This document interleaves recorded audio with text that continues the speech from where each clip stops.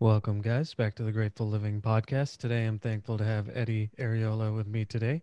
Eddie is the chairman and CEO of Apollo Bank, a Miami based full service commercial bank with over $850 million in total assets. Eddie, thank you so much for joining us. Great to be here. No, I'm glad we connected and had a chance to get to know each other a little bit. Yeah, thank you. No, thank you. And I appreciate it. It's an honor for me. So take us back to the beginning, where you grew up, your family situation, and what type of kid you were. Yeah, so I'm born and raised in Miami, Florida. I still live here, so I'm a local kid. And this has always been my home. So I come from so I'm a product of a Cuban American family, and so the stories a little bit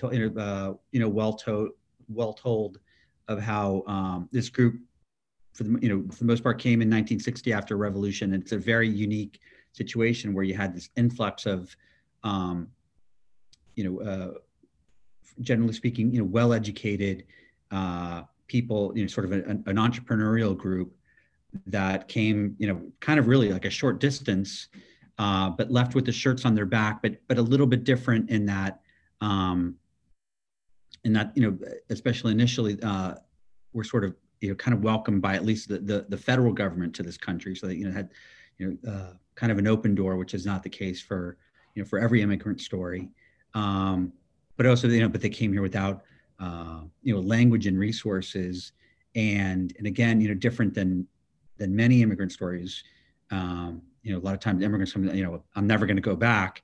For the most part, Cuban Americans are like, we're, once the Marines at the beach, we're all going back to our homes, and that's it's never happened. And so very much a product of that community, a very entrepreneurial group that was very strongly bound together, and over the past now 60 years have built a great thriving community, and made Miami an incredible international city. So I was part of that, and born in the early 70s, and part of that changing Miami community. I come from a family of five kids, as I was sharing with you. So I'm four boys, youngest is a girl. We're all sports fanatics. Um, at that time, it was great to be a football fan in Miami. We had the Dolphins and later the Miami Hurricanes, and grew up playing sports um, and that sort of thing. So that's a little bit of sort of early origins. Yeah. Talk to me about the influence of being Cuban. Um, if I'm not wrong, right? No one was allowed to go there until like President Obama, right? Yeah. Recently. So generally, so I'm going to make some general statements. My experience is obviously not the experience of most people, but I think it's a very unique, um, you know, immigrant, sort of subset, in that, generally speaking, especially sort of the first wave that was able to sort of leave and want to leave, were people that were, sort of chased out, or sort of saw the writing on the wall, and that you had um, uh, a socialist, it became communist, violent revolution. And, the people that they were violent against was, sort of the, the business owners and the educated, and, and that sort of thing. So a group, came here, with no resource, not knowing the language, or wealth or property, that sort of thing. But they did come here sort of, in a sense, together. Um, and a very, very proud group. And as I mentioned, again, sort of making a gross statement, a general statement. A vast majority of the group were like, we're here and we love America, and thanks for opening our arms, but we're going back, and the U.S. isn't going to allow, a Soviet allied country 90 miles from their shores, when they have an alternative. They had a group that can just go back and govern if we just get a little help. So there was always, that was always sort of a conversation, a topic of, we're going back, we're going back, we're going back. But you weren't allowed to go back, and for a variety of different reasons, until um, until you could, well, so I hesitate, because you could go back, but under certain conditions. You had to go under either a humanitarian license, or if you had family there. Um, so it was very difficult to go. But also within the community, it was very, the community being the Cuban American community in Miami, it was frowned upon to go back. And I know, many stories of, my parents' friends who still had family members in Cuba in the 70s, 80s, 90s, even early 2000s that said, I want, my grandmother, my great aunt's there and she's dying. I want to see her before she dies. And they would have to keep it secret. And it would be like a closely guarded secret. You wouldn't even tell family members that you went back to go visit a family member. So it was frowned upon. So I grew up that was, you can never go back. You can never go back until the Marines hit the beach or there's a change in government. My brothers and I, again, we grew up in that sort of, mind frame. My older brother and I were very involved in the Obama campaign, going back to, when he first announced. So, and, thinking about in the fall of 2006 and, beginning of 2007. And so we were, early advisors about, Latin America foreign policy issues and specifically about Cuba. And and we were like, this is crazy. We never even been to Cuba and we're advised. So as soon as he became president, we're like in a conversation with different people. And we're like, I can't believe we've never gone back to Cuba. And so me and two of my brothers went to Cuba in March of 2009 for the first time. We went under a humanitarian license and it was incredible. And as soon as we got to that night, the first night we were there, we thought about all the stories that we had always heard of, the grass is greener, the mountains are more beautiful, the sky is bluer, the water's clearer. And we thought it was BS. And we got there and, the water was clear, the sky was bluer, and the air was, more comforting. And we called our dad that night and we're like, you should be here. You should be there. And like, he broke down. He's like, I don't know why I'm not there. And it was like, his lifetime just sort of saying, can't go back and being like, why am I not there with my sons? And he ended up going a month later. So that was a long story, but that's a little bit of sort of the backdrop of sort of, family conflicts of the issue of, wanting to go and wanting to learn, but you can't. And sort of the issues of the community of, making lives and building success stories in the United States, but always being torn back, to a homeland. Yeah, no, that's a very interesting because I'm thinking about my own parents and it obviously they can go visit India anytime they want to. So it's such an interesting dynamic. Yeah, and India's far. Yes, Right there from Miami. Yeah. Yeah, Lily is far too. Especially given what you do today, as a an entrepreneur, with Inktel Direct and now Apollo Bank. Was that something that was introduced to you at a young age, or when did that come into your fruition? So I would say, if I think, coming over, so I was born in the United States. Both of my grandfathers were entrepreneurs. My father was an entrepreneur. I didn't really see anyone that was, a doctor or a lawyer or that worked for anyone else. And so I think that was sort of ingrained and that was the model. And sort of the stories that were celebrated were entrepreneurial success stories. Again, especially in the Cuban American, again, making a general statement, the Cuban Americans came here and they didn't have the same access to, to education, that sort of that first generation. So to become a doctor or lawyer wasn't as common a thing or a goal because you didn't understand, the language. It wasn't a thing that you sort of, planned for. And so there's, again, a lot of entrepreneurial success stories, and those were the ones that were sort of, looking back, celebrated in my house. And then later on, sort of the stories I was, driven to would be, the Steve Jobs of the world and that sort of thing. So I just always, I never thought about, I just never did. I mean, it's not, I viewed it negatively or whatever. I just never, and I remember I went to, like you, I went to Boston College and a bunch of my friends were, in the Carroll School of Management. And I was, studying business and working but I wasn't. I was arts and science, and like, well, you care a lot about business. I was the only one that had a Wall Street Journal subscription and read it every day. And they're like, why are you not like, how are you going to like, what's your plan to get a job? I'm like, I'm going to start my own company. What are you going to do? I'm like, I don't know, but I just never, like, they would ask those questions. I'm like, why are they like, why are they asking that question? Like, it's weird. Of Yeah. course. And Because they, you grew up in an environment where that's what you saw. yeah, that's what you Yeah. do. And that's the norm. So I always thought about that. I've literally never had a boss. Um, yeah, yeah. So, Yeah. Yeah. Yeah. yeah, I've, Yeah. I had, one job interview was with President Barack Obama. I was considered Wow. for a position in his administration, and that was it. I'd never Yeah. thought about working for anyone else except him, and and we'll probably get to it. I almost this past year worked for someone else when we were going to sell our business, and that was really weird. Yeah. So That's awesome. So, you mentioned Boston College. Talk to me about your junior and senior year of high school thought process. Miami to Boston's a, different, different city, different, what drew you to BC or, yeah, uh, so I have, or it's funny. So I have an 18-year-old daughter who's a senior now, thinking about college, and my son's 21 years old. He goes to Middlebury College in Vermont, and so we have gone through the. And they're like, "How did you pick BC?" And when they hear my reasons, they think it's ridiculous. So number one, quite frankly, I was in seventh grade at the game in 1984.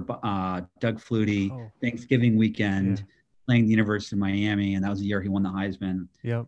And I thought that was the absolute greatest thing. And even though I grew up around University of Miami football, I wanted to go away to college. And Wait, so you saw the Flutie pass yeah, to yeah, Phelan? Oh, yeah. wow. That's So, cool. so I was in seventh grade, and again, it was like Thanksgiving weekend, and it was such a big deal. And we were, my father had season tickets, so we were on the visitor sideline on the 30-yard line, so kind of near that end zone, and I remember the story. So again, I don't know if you know the football game. So UM was killing BC the first half, killing them, and there were two college kids. To us, they were much older, but they were now looking back, they were college kids that were in Miami for the weekend, and they were drunk, and we were a bunch. I was my dad had seen tickets, but I was also there with four of my friends, and we were yelling, "Oh, BC, this you guys are losing." And they were sort of egging us on. We were egging them. We had a good time. And at halftime, I remember it was they were like getting kind of like, "We're out of here. We're going to Miami Beach to party." And we're like, "See you later." Yeah. And you remember laughing, and they're like, "Oh, where should we go?" And we're like, "We're not even in high school. We don't know where to go." Yeah. I remember like it was yesterday. And then they left, and then BC came back there. And then to this day, I'm thinking, I wish I knew who those two kids were. Yeah. That for the rest of the, I wonder if they tell Oh, people they man. were like saw the play, or because maybe that's what they remember in their mind. Yeah. But they left and took off. So that was how it got on my radar screen. And also on the radar screen of my older brother. My older brother ended up going to Boston College, so Hmm. I visited and really liked it. And even though I didn't play Division I sports, I loved big time sports. I wanted to be around that environment. That was sort of the picture I had in my head of what college life was like. Neither one of my parents went to college, and I wanted to go away and be around that environment. And so that was why I liked BC. Yeah. How was as you look back, uh, I don't want to say, I mean, I guess the environment you grew up was different, but I don't think the word entrepreneurship in the 90s was as big as it is today. Yeah, it You know, definitely it, was. Uh, in college, I can't. I never heard anyone talk about starting their own business. Not one person. When yeah. everyone talked about it, was like, "Oh, can I get a job interview at Morgan Stanley? Can I work for Fidelity?" Um, Not one, or if it wasn't that, there were, you know, they were in the school of nursing, or they were going to be a teacher, they were going to join the armed services, um, or they're going to go to grad school or law school, but that was it. No one was really thinking about. Again, I couldn't think of any one person, and I remember at that time it was a little pre-internet, but post college, you started to see some level of internet, and I had like one friend that had started like a brewing company in the mid. I'm like, wow, oh, there's another guy that is the way he thinks and that sort of thing. And but yeah, that definitely wasn't a thing. And even my friends from high school, very, especially were thinking about that in college. They thought about it later on. They'd work for someone and then go start a business. But it definitely wasn't a conversation of anyone I knew, thinking about, I want to start my own business. Yeah. So I guess, what did you, I guess for, if you had any advice to people in terms of taking advantage of their college education, does anything come to mind with regards to that? Regarding, If they want to become start their own business? yeah. So, I mean, I in a couple things. So one is, you want to start look, I think with anything in life, looking, for role models and sort of like, I think I want my life to look like this, to go down this path, and it never ends up that way. But you have more power than in my experience, you have more power than you realize, and sort of, drafting, creating a story, and that sort of, you can certainly create a, sort of a, not necessarily a script, but an outline. And I do believe that you can, create a script for how you want to live your life and your story. And you're going to have twists and turns, but you do have more agency than especially sort of nowadays in the United States and that sort of thing.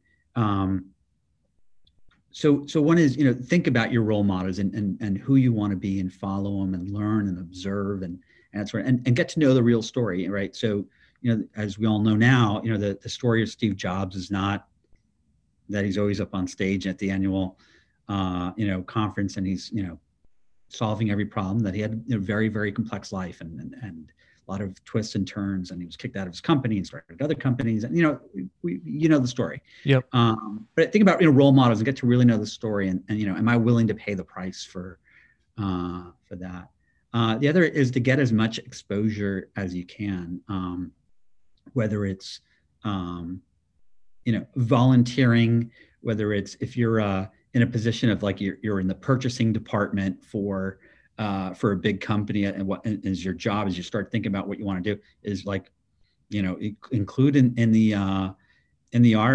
RFP process, other entrepreneurial firms, and when they're coming to give their pitch, hear their story.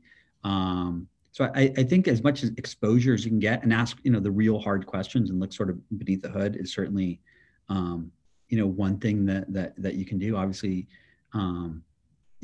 reading and listening to podcasts and that sort of thing. And again, get to sort of know the real story, because there's a significant price you have to pay for that type of lifestyle. Yeah, yeah.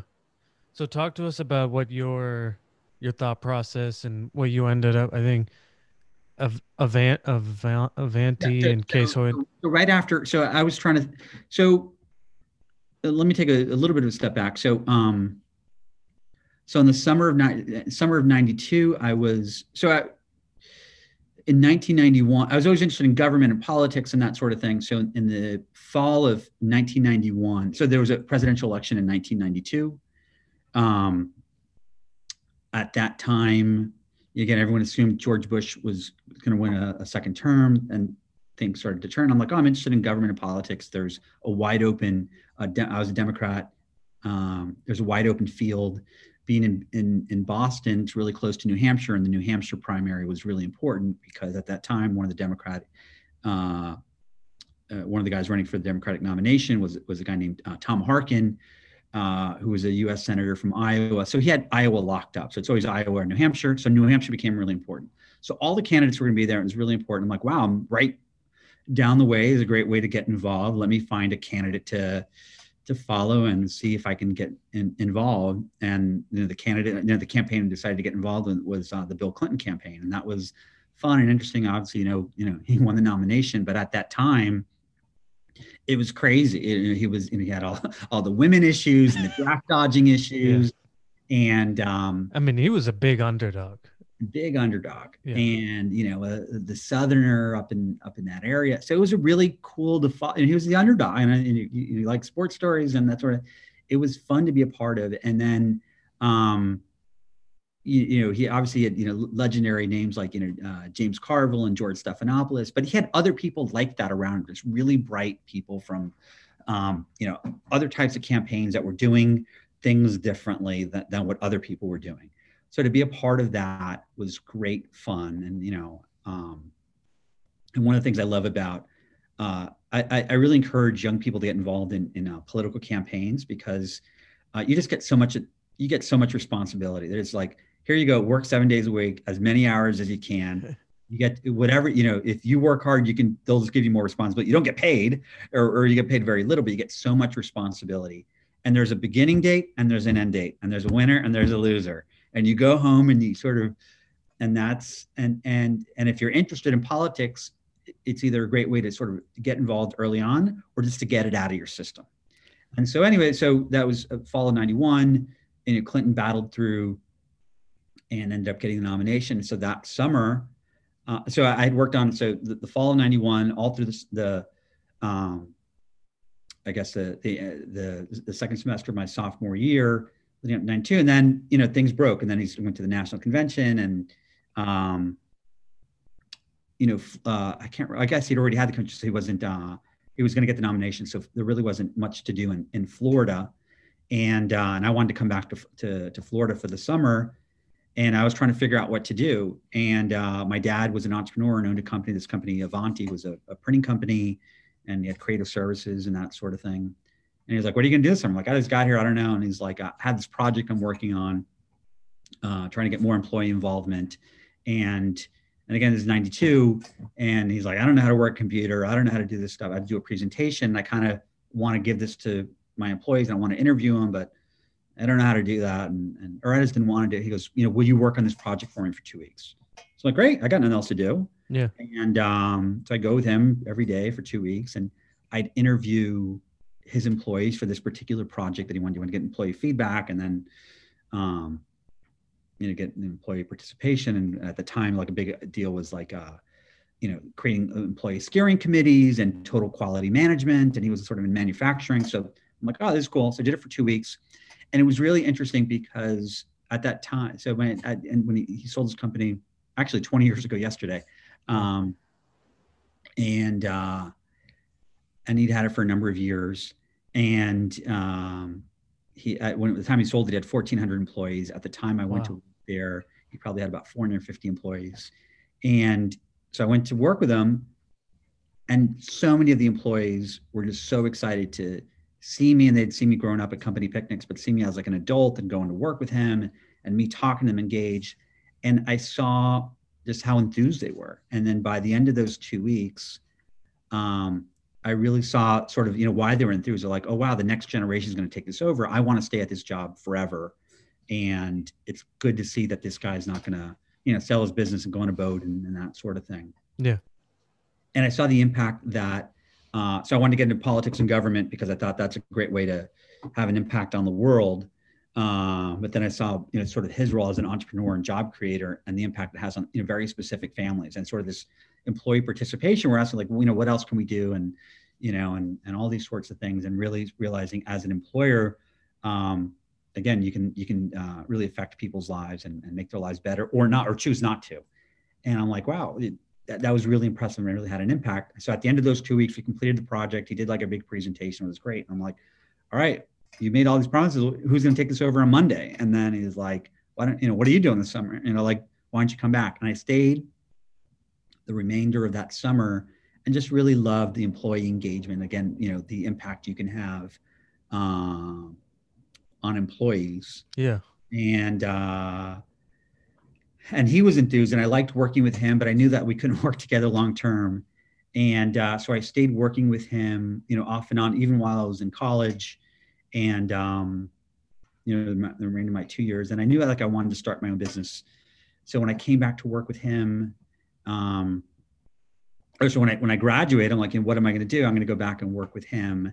And I gave it a go to be like, all right, I'm going to, whatever, eventually take over his business. And that's not what I wanted to do. I wanted to start my own business. Yeah. Started, it was a little too early.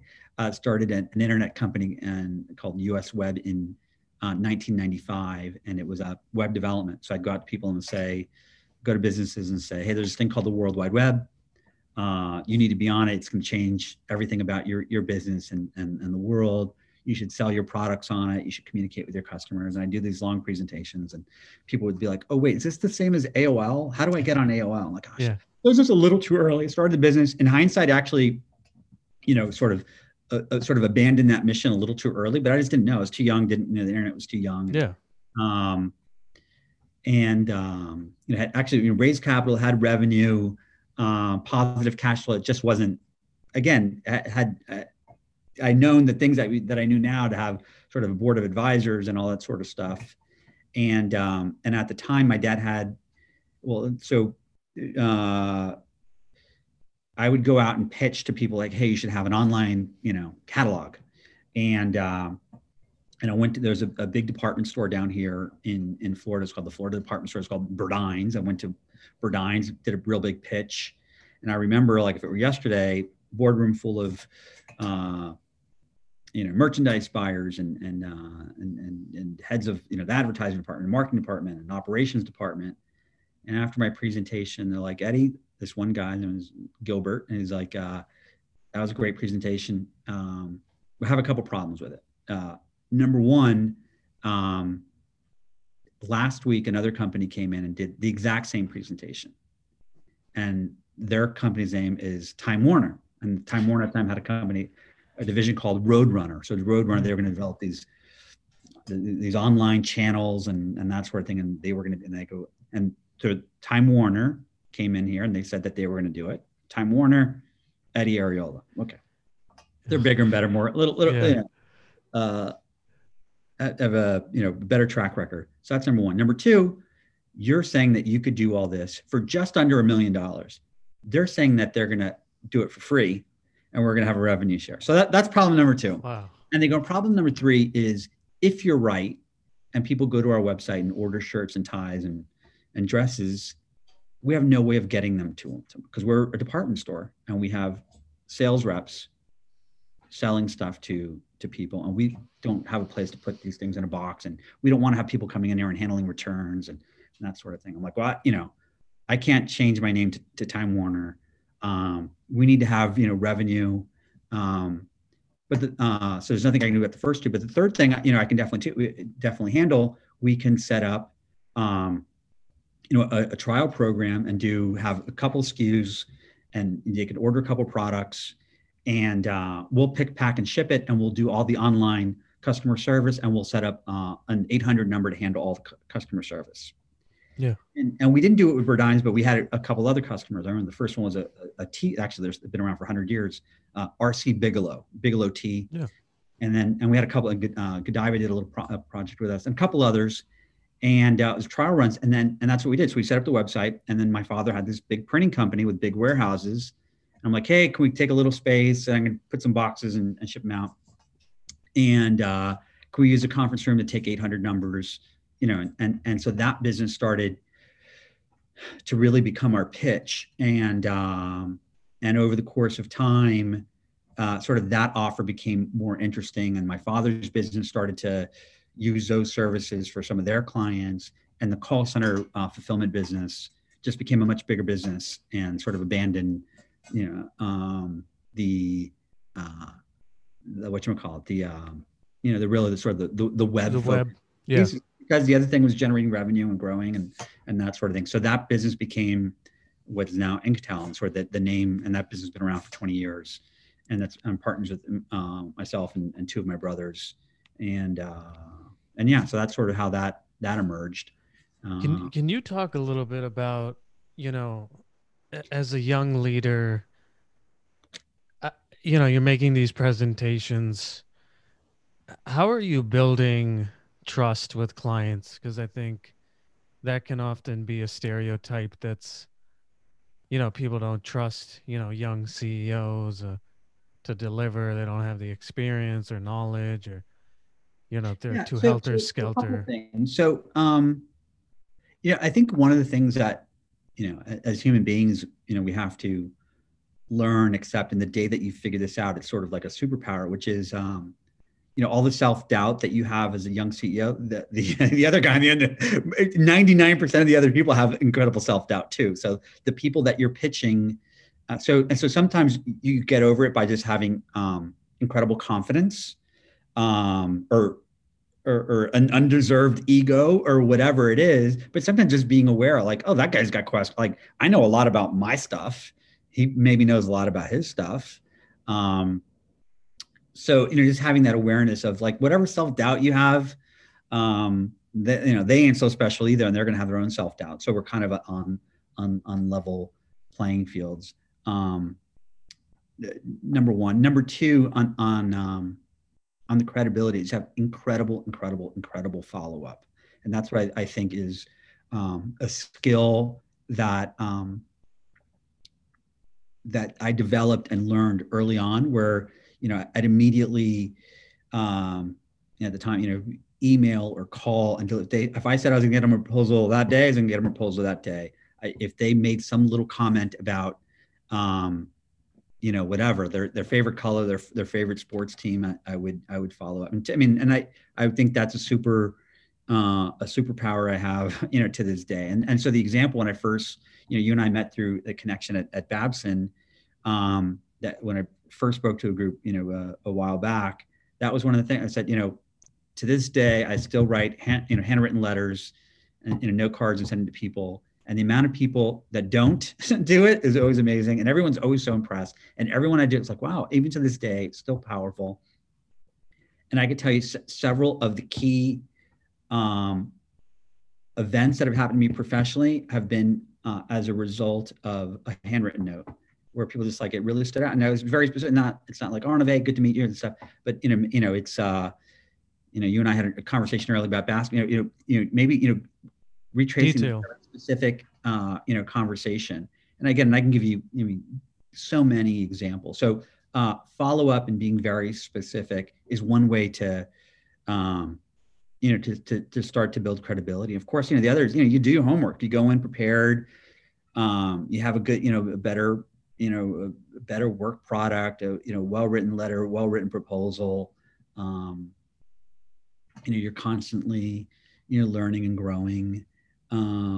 Like I was got a pitch yesterday, a Zoom pitch from someone, a startup that's, some banking product. And the second slide in, there's 50 things on the slide. Yeah. And I'm like, hey, like I'm here. One of the reasons I took this is because at a friend of mine's an investor in the company. I go, I know you're here to pitch me, but I'm mostly doing it my friend's name is Alex, as a favor to Alex to assess his investment.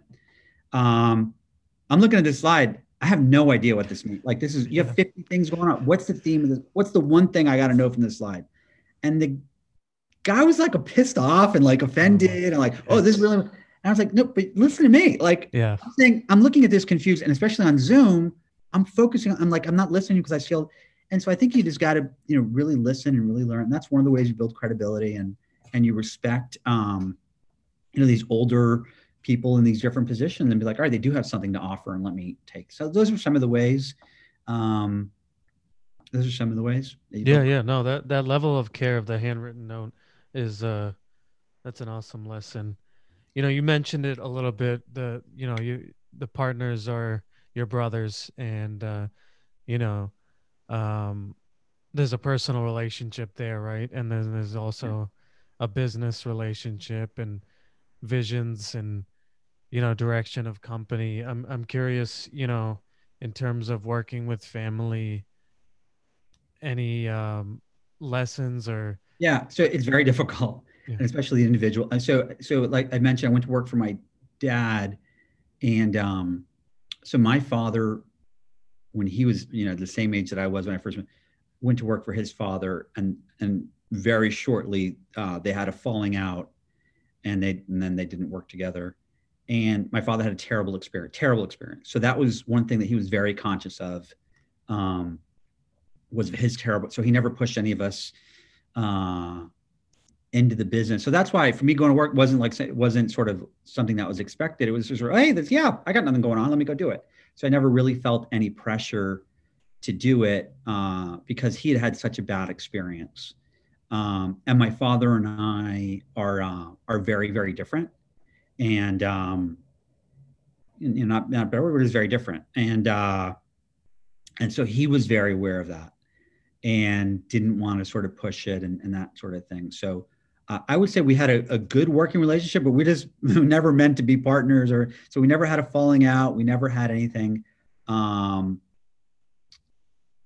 uh, but we had to sort of know each other, and and I always I sort of wanted to go do something different because I just couldn't separate the two, and it was hard for him to be do I work for him? Are we partners? Is he my dad? How much do I get involved? When I hear other people that work for him, do or say things, and he doesn't sort of, fire this guy and gives favoritism to this guy, I can't internalize it. So I just didn't like it, and I just couldn't manage that internally. So that's why I sort of didn't stay with it. Um, and then working with my brothers, we don't work together anymore. They run that business. I'm out of it. They really run. I shouldn't say that. They really run. They run that business. I'm a passive shareholder there. They really run that business and have done phenomenally well. And it's very difficult. And so what worked was that there was three brothers. So we sort of had one of us would drive another crazy, so you have someone to talk about it. But it's a very difficult thing to, how do you separate, again, sort of, do you get together on the weekends or not? When do you talk about work or not? What are the different ambitions or goals? How you incorporate, spouses and that other sort of thing. It's very, very hard. And I always, in my business as a community bank, we focus on entrepreneurs and family-owned businesses. And I think one of the reasons we've had success is I go into a family business, I get the stories, I get the father-son relationships, the brother-sister relationships, the husband-wife, the divorces. I play sort of, advisor to these people. And I think that's one of the reasons, again, why we've been able to go after that market. But I think it's so hard, and why as human beings we're attracted to TV shows like Succession or Shakespearean drama, and these stories have been with us forever. So Yeah. One other, thing, especially because you hadn't, worked at a huge, big company. I'm curious, how were you able to build a corporate culture that, you know, the processes of, yeah, human resources and all. I mean, because, it's one thing for someone to experience that for 10 years at Morgan Stanley, and then, yeah, if they start their own bank, they have that, okay, this is, how HR runs. How did you guys, build yeah, that professionalism and that structure? yeah. So a couple things. One was because it sort of fell into it. So so I did have a little experience. And then my father, he had a business and he had a bunch of employees, so I saw sort of the value True, true. of a Yeah. corporate culture, and the role a CEO plays, and how you treat people, and that sort of thing. So I had a little bit of exposure to study a little bit of business. I was very I've always been an active reader, and like I said, I was I since my freshman year in high school, read the Wall Street Journal every day. I was sort of just very interested in sort of the machine of business. But the other thing I picked up really early on was, for better, like I said, in this internet business, I was calling on large companies. And so I'd have to learn how to navigate through, like, who's the, all right, they match me up with the IT person. No, I want to talk to the marketing person. No, the real decision maker here. And so I would see how, whether consciously or not, how decisions are made in organizations and what works and what doesn't. And so just sort of being an observer of how big companies work. And I've always worked with, I shouldn't say always, that for the first part of my career, I worked with big companies and learned how they work and how they think and how they make decisions and what works and what doesn't.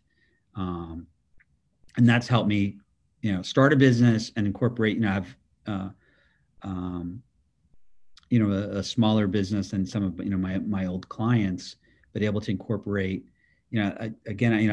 literally every day, I go back and, rethink, with my management team, again, corporate culture and the importance of, organization, how we make decisions. And it's, been sort of a lifetime of business experience. But also, even now it's, executive education, it's, constant learning. It's an ongoing process. Yeah. I saw that you were a board member for Total Bank. Is that does that have a big impact on, sparking the interest and, eventually starting Apollo Bank? Yeah. So the biggest, so like I said, so as an entrepreneur, interested in business, started, this particular, these different businesses, because along the way, there's other things we started and we're successful, not whatever. But I was just very, very interested in business, and at a whole different sort of story when after I hit age 30, I sort of like, what do I want to do with sort of the, the rest of my life? Where am I? And at the time, being an entrepreneur, again, I think it's a young person's game, because it's constant. It's always on your mind. So if you're not putting in the hours at the office, it's all encompassing. You're just always thinking about it. And I had kids and I was always on the road, and I'm like, man, I just can't do this forever. It's eating me. And like I said, my brothers, my two partners, and, just going crazy. And so I at age 30, I don't want to say I freaked out, but I was like, what am I doing? And over the course of, 2 years, sort of thought of it. When I turned 32, I said, not because I was 32, just so happens it took me sort of 2 years to sort of play this out in my head. I'm like, and I graduated when I was 22, graduated from college. I'm like, I want the next 10 years to look much different than my last 10 years. And so I'm like, literally wrote a 10-year plan, and I called it Project 42. And I'm like, these are all the steps I want to do. And that's what I talked about earlier with you. I really do believe that you can, sort of, create a skeleton script for what you want your life to be. And from that Project 42, that 10-year plan, I can't tell you how much was dead on. And so one of the things I was like, I want to start a different business in a different industry. And I want to learn more about different industries that I'm not involved in, including finance. And I want to be involved in as a board member of another organization. And I want to focus more on a business that's more local based. Because at the time I was calling on Fortune 500 companies in our other business, and I was always on the road, and I was in Columbus, Ohio, or Seattle, Washington, or just all over. And I didn't. That's not what I wanted to do. I wanted to, part of my personal scorecard was, how many nights a week am I going to have dinner with my kids? And if I was in that other job, I couldn't do that. Like I was never going to hit my benchmark. So, anyways, again, sort of long story. Kind of like you put it out there. And you just become more aware. If you write it down and you articulate it when the opportunity comes up. And there was a little bank here called Total Bank in Miami that was having some different issues, and it had one supermajority shareholder. And it was sort of a family friend, someone I knew. And this woman who was a supermajority shareholder was having trouble recruiting board members. And a community bank, you get board members from your community that have access to your community, know what's going on, and you have governance, because a bank, board members are not just responsible to the shareholders, they're also responsible to the depositors. You have FDIC insurance. So this woman was trying to put together, board directors, and she struggled. And she's like, I want young people that are really involved. And she approached me and said, I'll give you an opportunity to invest, and I'll give you an opportunity to be on the board of directors. But you got to work really hard, and you got to really learn the business. And I'm like, this is exactly what I wanted. And so I had an incredible experience, and really liked the idea of a community bank and building. And not because of me, but while I was there, I went from a small little bank that wasn't profitable and had some regulatory issues to growing in 5 years. So it went from $450 million in assets, and then 5 years later to $1.7 billion in assets, went from unprofitable to one of the most profitable banks, sold for a record price. It was a great story. And that was in November of 2007. And along the way, I said, one day I'd love to do this on my own. I'd love to start a bank. And at the time I was, again, my mid 30s. And one day when I'm in my 60s, I want to start a bank. I want to be involved in my community. I want to build a business that does well by the community, but is also good for shareholders. Then we had this event in 2007. it was a, a good financial event for me. It wasn't, all the money in the world, but it was good. And a lot of other really well-run community banks in our community had been sold. And then the financial crisis came. So it was like this service void, and then the financial crisis. And at the time I went, so I don't know if you're familiar with an organization called YPO. I'm a member of YPO. So one of the best. So three best things I ever did professionally. One was join this organization. The original was called. I joined an organization called EO. It had a sister organization called YPO. And so joining those organizations is the best thing. I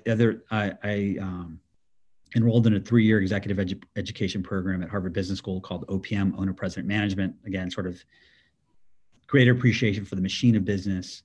And the third thing was, starting a bank. And at the time I was part of this organization, YPO, and what's called the forum, sort of like this little mini group of personal board of directors. I had presented a business idea. I'm like, I'm going to break off from working with my brothers. I want to start my own business. And I presented an idea, and it was a social media idea. I didn't know what I was doing, but I'm like, oh, social media is the thing. Yeah. And they're like, you didn't even understand what you just presented. You have like, that's the stupidest idea I've ever heard. I thought, and they were all like, we thought you were going to present a bank. That's an exciting idea. I'm like, no, I want to do that like 30 years from now. And they're like, do it now. Now's the time. You're going to start a business. You just had this event. There's an opportunity. And there's this, at the time, it wasn't a financial crisis. It was, hey, there's this like banking recession. Like by the time you start up, it'll all be over. And I didn't know what I didn't know. And I'm like, yeah, I've never worked in a bank. I was a board member, but and I went around the country, talked to 40 different people that had started a bank and said, here's what I'm thinking about doing. What are your thoughts? Who else should I talk to?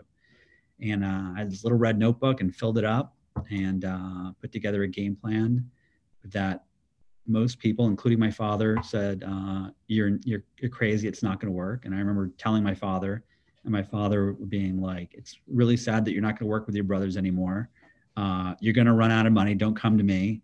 And this may be the dumbest thing you've ever done. I'm like, I'm doing it. Yeah. And my brothers were incredibly supportive. And and just, went through and had never raised money, had to raise money, again, during a financial crisis. And then that's a whole other super long story.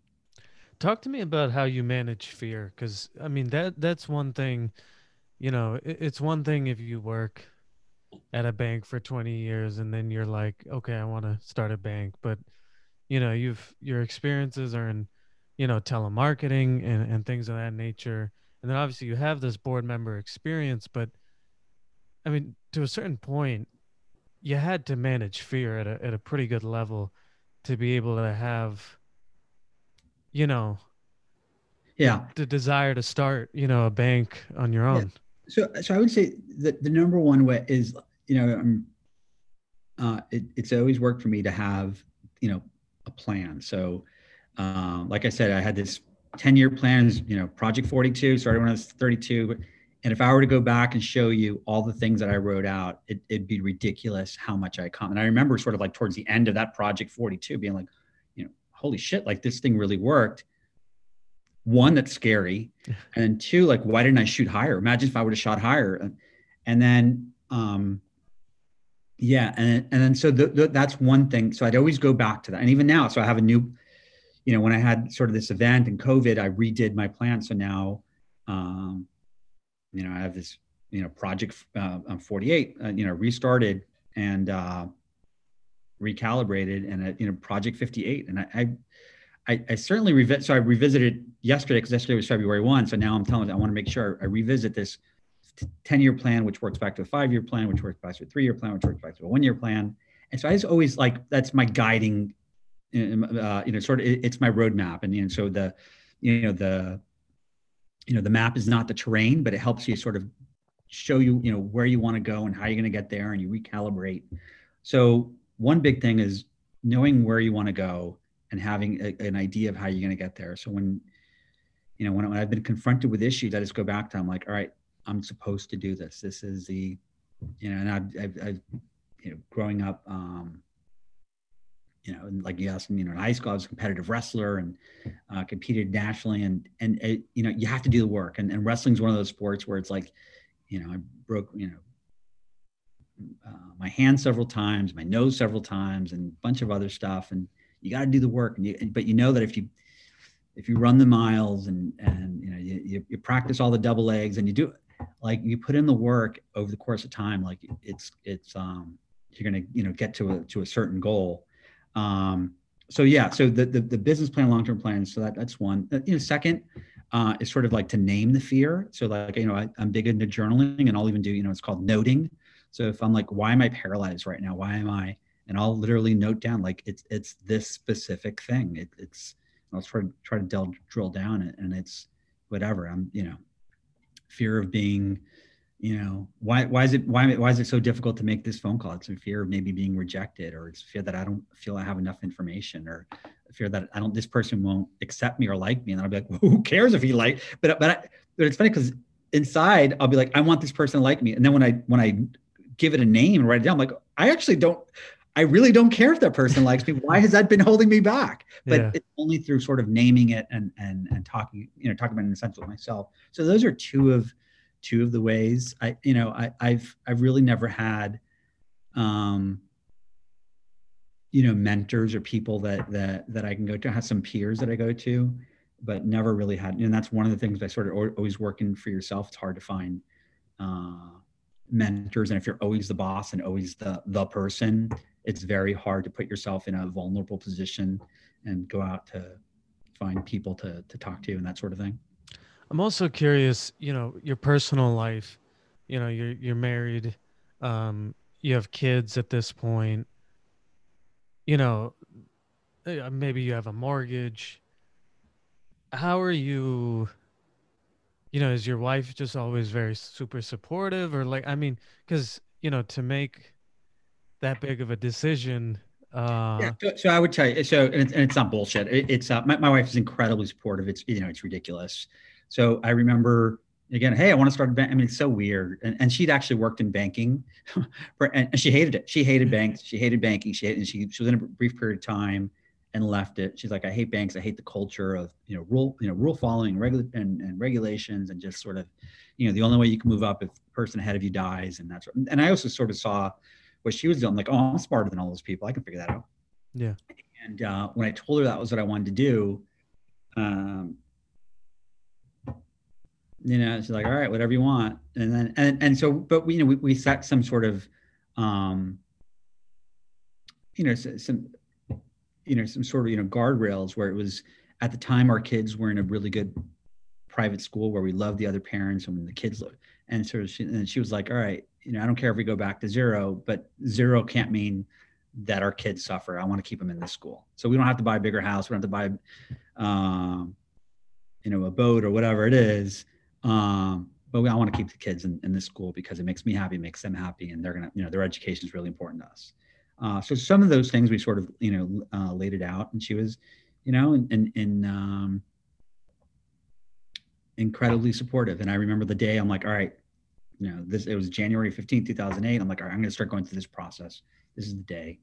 And she bought this beautiful brown leather briefcase for me, and she had a handwritten note in there, and, word of encouragement. And she's like, good luck, and is very supportive. And so that was, and different things, throughout life, she's been, incredibly supportive. So that was, that was great. It has been great, even through all that we've been through. But one of the things, going back to this again, sort of Project 42, and I knew that is, my own personal, KPIs and live them, so, one of the things, going back to when I was in my early 30s, one of the things was I want to make sure I'm home, more time with my kids. When I told my wife why I was doing these things, she's like, yeah, those are the things I want in my life too. And, I wanted to be involved in a business that was deeply rooted in the community. And she's involved in many charities, and has been and led a bunch of not-for-profits. And so we had sort of the same, sort of guiding principles and sort of, again, sort of these KPIs. And yeah, and even, moving forward, I mean, I still stick by these KPIs, and she's on board. And um, The other thing I wanted to ask was, I always ask this with, successful entrepreneurs. When I don't know if you can bring yourself to the 2008 mindset, but did you consider failure? I mean, obviously now, yeah, 12 years later, obviously you're the furthest thing from failing, but yeah. So, at but I that think year one, year zero stage. all the time, like when I find myself sort of, I'm like, um, what's the worst that can happen? So I run, and so I run a lot. I don't run to win races. I don't measure my time. It's sort of my therapy. And when I do run, I'll go through a couple of different mental exercises. And so one will be, as an example, if I'm really, sort of, scared about something or worried about something, I'll sort of work through what are all the different worst case scenarios. Um, can they eat me? Can they torture me? Um, will I be thrown in jail? And I'm like, the answer to everything, at least that I've faced, has been no. I'm like, all right, so I'm not going to be tortured by lions. I'm not going to be put in jail. Um, and then I start, working back. I'm like, am I going to lose my house? Am I, my kids like, and so I'm like, all right, so the really, really bad shit ain't going to happen. And then, so I work, and then, so I'm like, okay, what really can happen? Oh, okay. This is, this particular situation, I might it might end in a lawsuit. All right, so let me work through. Well, if I'm going to be in a lawsuit, who do I want on my side? Is it the lawyer I currently have? Do I need to get a lawyer that's in DC? Whatever. And so that's sort of one of the ways that I address it. Another is, you were talking about going back to 2010. I would say two of the people that I talk to the most often is my future self and my past self. So literally this weekend. I guess it was Sunday, like I was going to go running. I'm like, here's the thing I'm going to think about. I'm going to talk to, I'm going to, the 18, so I'm 48, the 18-year-old Eddie, what would he say about me now? And what would I say to him? If I only had 2 minutes, what would I tell him? And then I get zapped back into the future. And then the 28-year-old Eddie, what would I tell him if I only had 2 minutes? And what would, if he saw me right now, what would he say about it? And then the same, the Eddie of 2010, the 38-year-old, what would he say about me right now? And what do I want to tell him if I only had those 2 minutes? So I do that, pretty often. Yeah.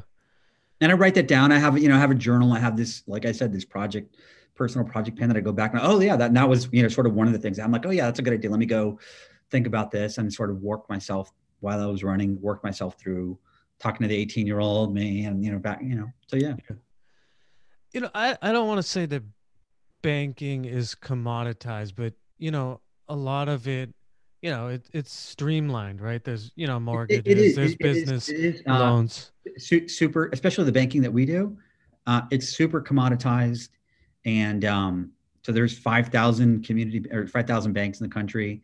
There is a me in every single city, if not one, I shouldn't say me like an entrepreneurial sort of CEO, but there's a CEO running, around $1 billion bank in every market. And so I say that because I reach out to a lot of those in different markets, and we're like, hey, you do exactly my job, but we don't compete. Let's, how do you compete in your market? Yeah. So yeah. It's very hard to differentiate ourselves. Yeah, that's what I was going to ask is, especially in those early years, how are you differentiating yourself as a bank, especially because you don't have, it's not been the neighborhood bank for the last 20 years. It's a start, like it's not a startup, but you're building Yeah. So the banking is a credibility. little bit different because you in order to get to day one, you have a certain level of credential. So you have to get regulatory approval. You have to have a certain amount of capital.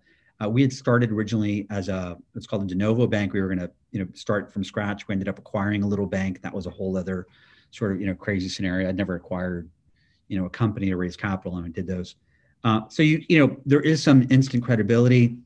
And again, in the nature of my business, a lot of it's about personal service. So I built a management team that I was able to leverage their credibility. So the guy, I knew that. So when I went around and talked to these 40 different people and all the, when I first started bank, they're like, hey, you have great ideas. You seem like you're going to be successful, but you need an old gray haired person that's going to stand by your side. And so I had a guy who was, the president of our bank for, the first 7 years. And I sort of leveraged, his credibility. So those are some of the ways. And then again, I thought I could get into this business and have some, sort of initial success in that it was really going to focus on service. And I thought we can outservice sort of bank, bigger banks and more traditional banks that are, very much rigid and I sort of build this as, by entrepreneurs for entrepreneurs, focused on a specific market, and said, we think like business people, not like bankers. We're going to, so it had sort of this, this certain service mentality that resonated with our targeted market. And yeah. One other thing, and I probably should have asked it earlier, everybody talks about getting, raising capital and investors. Convincing can be a hard thing. Getting the hard yes. Any thoughts on, how you were able to convince those people? What did they see in you, or what did they see in your Yeah, pitch? to this day, and so I can say because it was so long ago. I mean, I don't know how they invested, and because I've seen as I've sort of, advanced my career and built up my own wealth and looked at different investments. Like I never would have invested in this venture at that time with me and that sort of thing. So first off, my pitch was always a well-run community bank is a good long-term investment, and I had sort of data and information to show that, and especially in a growing market like Florida and specifically South Florida. So I had sort of data to show if I'm average or above average, and I do all the because like you said, it's sort of commoditized, it's sort of a proven business model. So again, mine is different than if you're trying to create a new social media company. I had hey, this thing works. I'm following almost like a franchise model. Like this model works. If you do a good job, if you hit all these things, it's at least a safe investment. And we're in a growing market. And I think that I can be better than average. So I had to sort of give them reasons why I thought we could be better than average. Because I have contacts, and we're going to put this,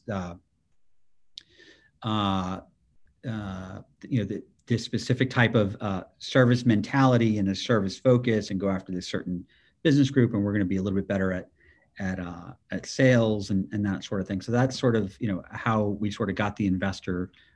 So that was the initial sort of pitch to investors, and there is a track record in investing in banks. So I could show them again, show a lot of data, and there are folks that like to invest in banks. So even now, even though I said I wouldn't invest in some guy that sounded like me back then, I have made other investments in banks and sort of know which ones are good and not. Yeah. The other thing I wanted to ask was, 850 million in, 12 years. That's pretty impressive growth. Um, a lot of community banks stay at a certain level and kind of stick there. What's been the key to, is it new customers? Is it existing customers? You just got lucky and their business is growing, or what's the key to that? Yeah, right. So in no particular order, we're definitely in a growing market. Miami has been great over the last 10 years. There was, again, sort of the original, premise of starting the business. There was sort of this void in the marketplace. They needed a, service-oriented bank towards a particular market, and then just, delivering, having really good service. Our business is very much a word-of-mouth business. So one of the things that I really liked about banking is so our demographic, or so our target market is professional, small to mid-sized businesses. That profile of client stays with their bank for an average of 12 years. So that tells me that, I went to sleep December 31st. So that $850 million number was our December 31st number. I went to sleep December 31st, and our bank was $850 million in assets. I woke up January 1, we were $850 million in assets. I wasn't worried about anyone really leaving. People don't wake up one day and be like, I'm switching my bank today, and I may switch it again next week. You just don't do that. So that's great news that it's a very, very sticky product. The bad news is they don't do that when they're ranking with someone else. So to get people to switch is very, very difficult. So you got to be in the right place, right time, have referrals, and referral and word of mouth business is what's most important to a bank. Yeah. So I just wanted to give you a quick heads up, and I'm sorry to do this. Yeah. I need to drop off at like 20 minutes, maybe like at 7:43, maybe. Yeah. That's fine. Right. Yeah, sounds good. I'll ask. Yeah. As you look at your business journey, obviously you've grown in revenue, you've grown in people over these last 12 years or so. Any business lessons that you can give to any CEOs or entrepreneurs or anything like that? From one of the things that I would to a CEO, especially any CEO, especially a new CEO or a young CEO or an entrepreneur, is don't underestimate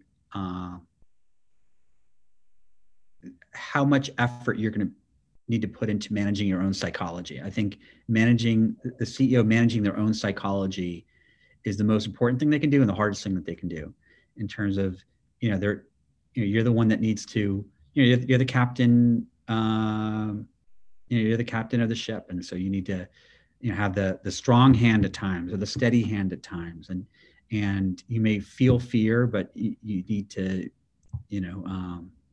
reserve it and not show it to other people. You need to know when, I know you're a basketball fan. So I heard an interview the other day with Doc Rivers. Did you ever hear the podcast with Brian Koppelman? No, I haven't. Oh. Brian Koppelman has a podcast called In the Moment anyways, and he interviews Doc Rivers, and that's one of the questions. And he's like, when do you yell at a guy, and when do you give him a pat on the back? And when he's like, that's very, very hard. And he's like, one of the things you have to really you have to do the work and realize, why is that guy underperforming? Is it because he's dogging it? Or maybe he's just putting too much pressure on himself. And he goes, and I'll go in and I'll talk to my assistant coach. I'm like, what's going on with that guy? And it's like, man, the guy's coming in earlier than anyone else. And he's taken, 1,000 shots, but he's just putting too much pressure on himself. And he goes, then another time, it'll be a guy is dogging it. He is staying out till 4 o'clock. And he goes, but when I have that conversation with the guy, I got to get it right.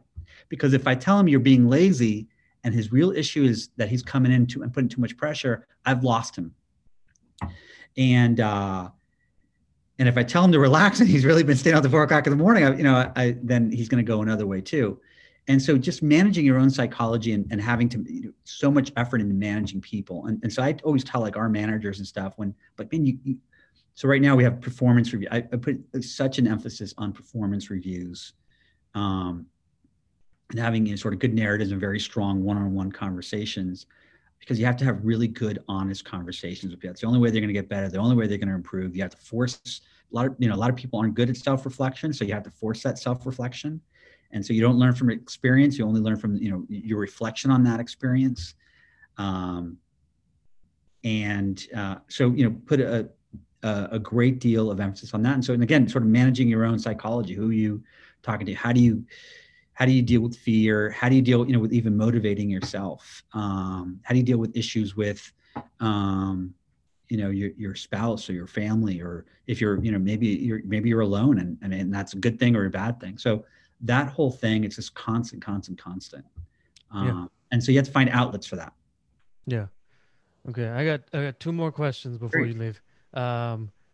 First is, I asked you about it earlier, but, at your level, how do you manage work-life balance, or do you believe in that, or what are your thoughts on that? I absolutely believe in that. So so again, I went back to, like I said, my KPIs, my personal scorecards. So one of the things I hope not too many of my employees watch this. So one of the things is, so I don't respond to emails at night. That's not true. I don't send emails at night. So I'll respond to them and I'll put send later, and it'll be so all my employees think I get up and start sending emails at 6 a.m. No, I'm doing them like now. So I'll do them maybe from 6 p.m. to 7:30, 8 p.m. or whatever, because I don't want them being at home. It's just my thing. I don't want them being at home and having to worry about my emails and the response. And I don't want to get their response while I'm home and they know I'm home. And I don't work on the weekends unless I have to. I mean, there were times when I did do that, but I don't do it. And so I just had a key executive come to our bank that just started middle of January. So he just started, and he was a top guy in our industry and in our market. And he came from a bank much, much bigger. It was a key executive, and it was a crazy environment over there. And he was really excited to come here. And I'm like, just so you know, we have a lot of work to do. I'm never going to call you on the weekend. If I call you, it's going to be about a sporting event, or because I saw you driving down the street and thought of something. If I send you an email at night, it's going to be really important. I'm not going to send you on silly stuff. And that's just how I want my life. Now, maybe our bank would be twice as big or so, I don't know, but that's just not what I want to do. So I'm in a position, fortunately, where I can call the shots. It's not like I have VC money and people say, no, you got to grow 75% per year for the next 3 years. I just happen to be in a different situation that I designed, again, sort of going back with, here's our game plan, here's what we're going to do, because that's what I want. If I can convince everybody to buy in, I'm going to stick to that. So I'm very much into, like I said, I run when I can to sort of manage, my own well-being and my own mental health.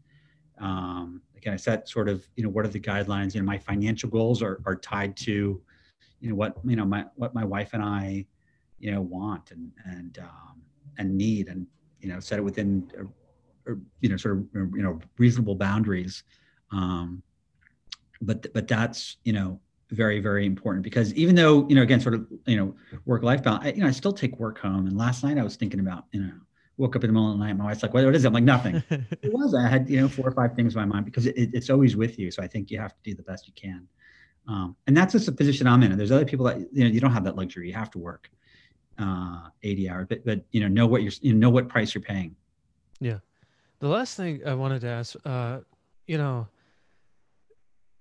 for someone like you who's accomplished so much in the business world, what motivates you? Because, a lot of people, I think, are working to get to the level that you are, maybe in their 30s and 40s. How do you, like, what gets you out of bed? I mean, you've done so much. Yeah. So it really goes back, and it's a little cliche, but it's about, finding your why and all that sort of stuff. And that's hard. It's harder than, so, we didn't really touch on, I guess, we could go on. So I told you about this 10-year plan. We started, so bought this, started up this bank. By the time we really started, it was March 15, 2010. Again, love 10-year plans. I had a 10-year plan. We're going to get to a certain size by all the parameters. Like, we're going to grow this fast, but I'm not going to do all these other crazy things. I'm not going to, again, key metric, my kids were growing up. I want to spend, a certain amount of time having dinner with them. At any given moment, my daughter's playing soccer. My son's a musician. I want to be able to get him. So I want to build an organization that's like, bye, see you later. Not everybody can do that. So I sort of had this plan. I had, my board of directors and everything, and we hit every plan. And at the 10-year mark, I told myself that if we get to a certain size and we do all these things and I get a certain offer to sell the bank, I want to sell the bank. Almost 10 years to the date, guy comes in and says, you've sort of talked about this. Someone hit your number and they hit these metrics that you'd sell the bank. And we had someone come in, and it was, they had to hit a certain price. They had to, I had certain, things that they had to hit, sort of a scenario that they need to have for my situation. I wanted them to keep 100% of our employees. We're very involved in our community. I wanted them to continue to be involved in our community. And I wanted a very easy transaction. I didn't want to have a public auction. I wanted to work with an easygoing party, and we had that, and we announced the sale. And my board of directors didn't even know I was working on it. They were gone for the summer, came back, I presented it, and they're like, "This is exactly what you said you would say yes to. I guess this is what you want to do." And we announced it, and our employees, they were all keeping their jobs and had interesting opportunities. And I loved sort of working with what was going to be my potential boss. And it was a 10-year plan, and it was, smooth sailing. And at the time, first week of March, 2010, I was talking to my wife and I'm like, I don't know what I'm going to do next. I don't know I had this 10-year plan and everything worked as I thought it would. And it's so great, but I have no idea what the next 10 years is going to be like. And I was kind of freaking out. And this thing like COVID, they're like, hey, you might have to stay at home. I'm like, oh, good. I'm going to take those 2 weeks and I'm going to think about what I want. And then fast forward, it was family safety, my kids coming back home, employee safety, creating a remote workforce, banks being an essential business. So being able to meet client needs and them, worrying about panic, then PPP. We were almost fully integrated with this acquirer, and started to realize that the economy was taking a turn. I'm like, oh shit, like this might not close. They might not get regulatory approval. And grinding. And we were supposed to close at the end of May. First week of May, get a phone call from the regulators, and they said, this is, you can't close this deal. We're in the middle of a pandemic, and the world might come to an end. What do you, to them really, what are you guys doing, expanding your business and making a significant capital investment in a whole new market and that sort of thing. And outside of our control, we didn't get regulatory approval, and it was crazy. That's not what everything had gone right. It was something completely outside my control. Me and the other CEO, we never got in a fight. We never raised our voice. It was as lawyers could sort of doctor up how we ended things, but we were never upset. The guy lives in Tampa, so we were texting about Tampa Bay, Buccaneers. We still have a great relationship. Yeah. And it was so crazy weird that everything I wanted, everything I accomplished, everything that I wanted to accomplish happened. And like the analogy I use is like, I was flying this long distance flight, and it's going across the world, and everything goes smooth, and I have all these passengers and coming in for a landing, and we're like just coming in for a landing, and like we're 10 feet off the ground, and all of a sudden I need to pull up because I think we're going to crash and we're all going to die, and I pull up and we're able to save the day, and we're up, and I'm like, what the hell goes next? And so when we announced the cancellation of the deal, I was devastated. What's next? But I need to put on a good face. So I told our shareholders, and all of our shareholders were like, hey, it's COVID. All of our businesses are going crazy. This isn't what we wanted to hear, but it ain't your fault. Do what you can to sort of keep the business going. I had to tell our employees, I remember it was, like a night like this, it was, working late, and what I'm going to tell our employees. I scheduled to meet a conference call, a Zoom call for everybody. Again, it's beginning of May, so everyone's still freaked out about health. So they thought it was a health related issue. And we had an 8 a.m. Zoom call and told everybody, hey, we're not going to do the merger anymore. We're going to Apollo Bank. It's Apollo Bank 2.0. We're going to make this bigger, better, stronger. And if you would have seen my screen, you'd think we'd won the Super Bowl. And everyone's like, so this is great. We're so excited. We signed up to be employees of Apollo Bank, not of this other organization, even though that was going to be, thanks for keeping 100% of our jobs. This is what we want to do. We're behind you. What is Apollo Bank 2.0? And I'm like, I have no idea. Like I made that up. Like and seeing that, and then our clients were like, hey, we signed up to work with you guys. As long as it's the same team, same technology, that sort of thing, we're ready to move. So we didn't lose any clients. If anything, we've only grown. But being able to say, like, I thought I was struggling for what comes next after Apollo, but now I got to figure out what's next for Apollo, which that's a scenario I never described. And so, like I said, it was like I was coming in for a landing, pull up, we didn't crash, no one died. All of a sudden, everyone's on the planes cheering. The people in the flight tower are saying, great job. And I'm like, what do I do now? Do I come back around and try to land again? Do I land somewhere else and refuel? How do I refuel both myself and everyone? Is anybody getting off the plane? Or do I just make no, what I have to do is plan the next long-term journey. And so setting the goals and trying to figure out, and it was not easy, man. It was not easy. No, it doesn't sound like it. Clients and client, put the best face forward for, clients and employees and that sort of thing. And really find why am I doing this? Why am I doing this? Why am I doing this? And it's been, a hard couple months. And I went back to, some of the same things I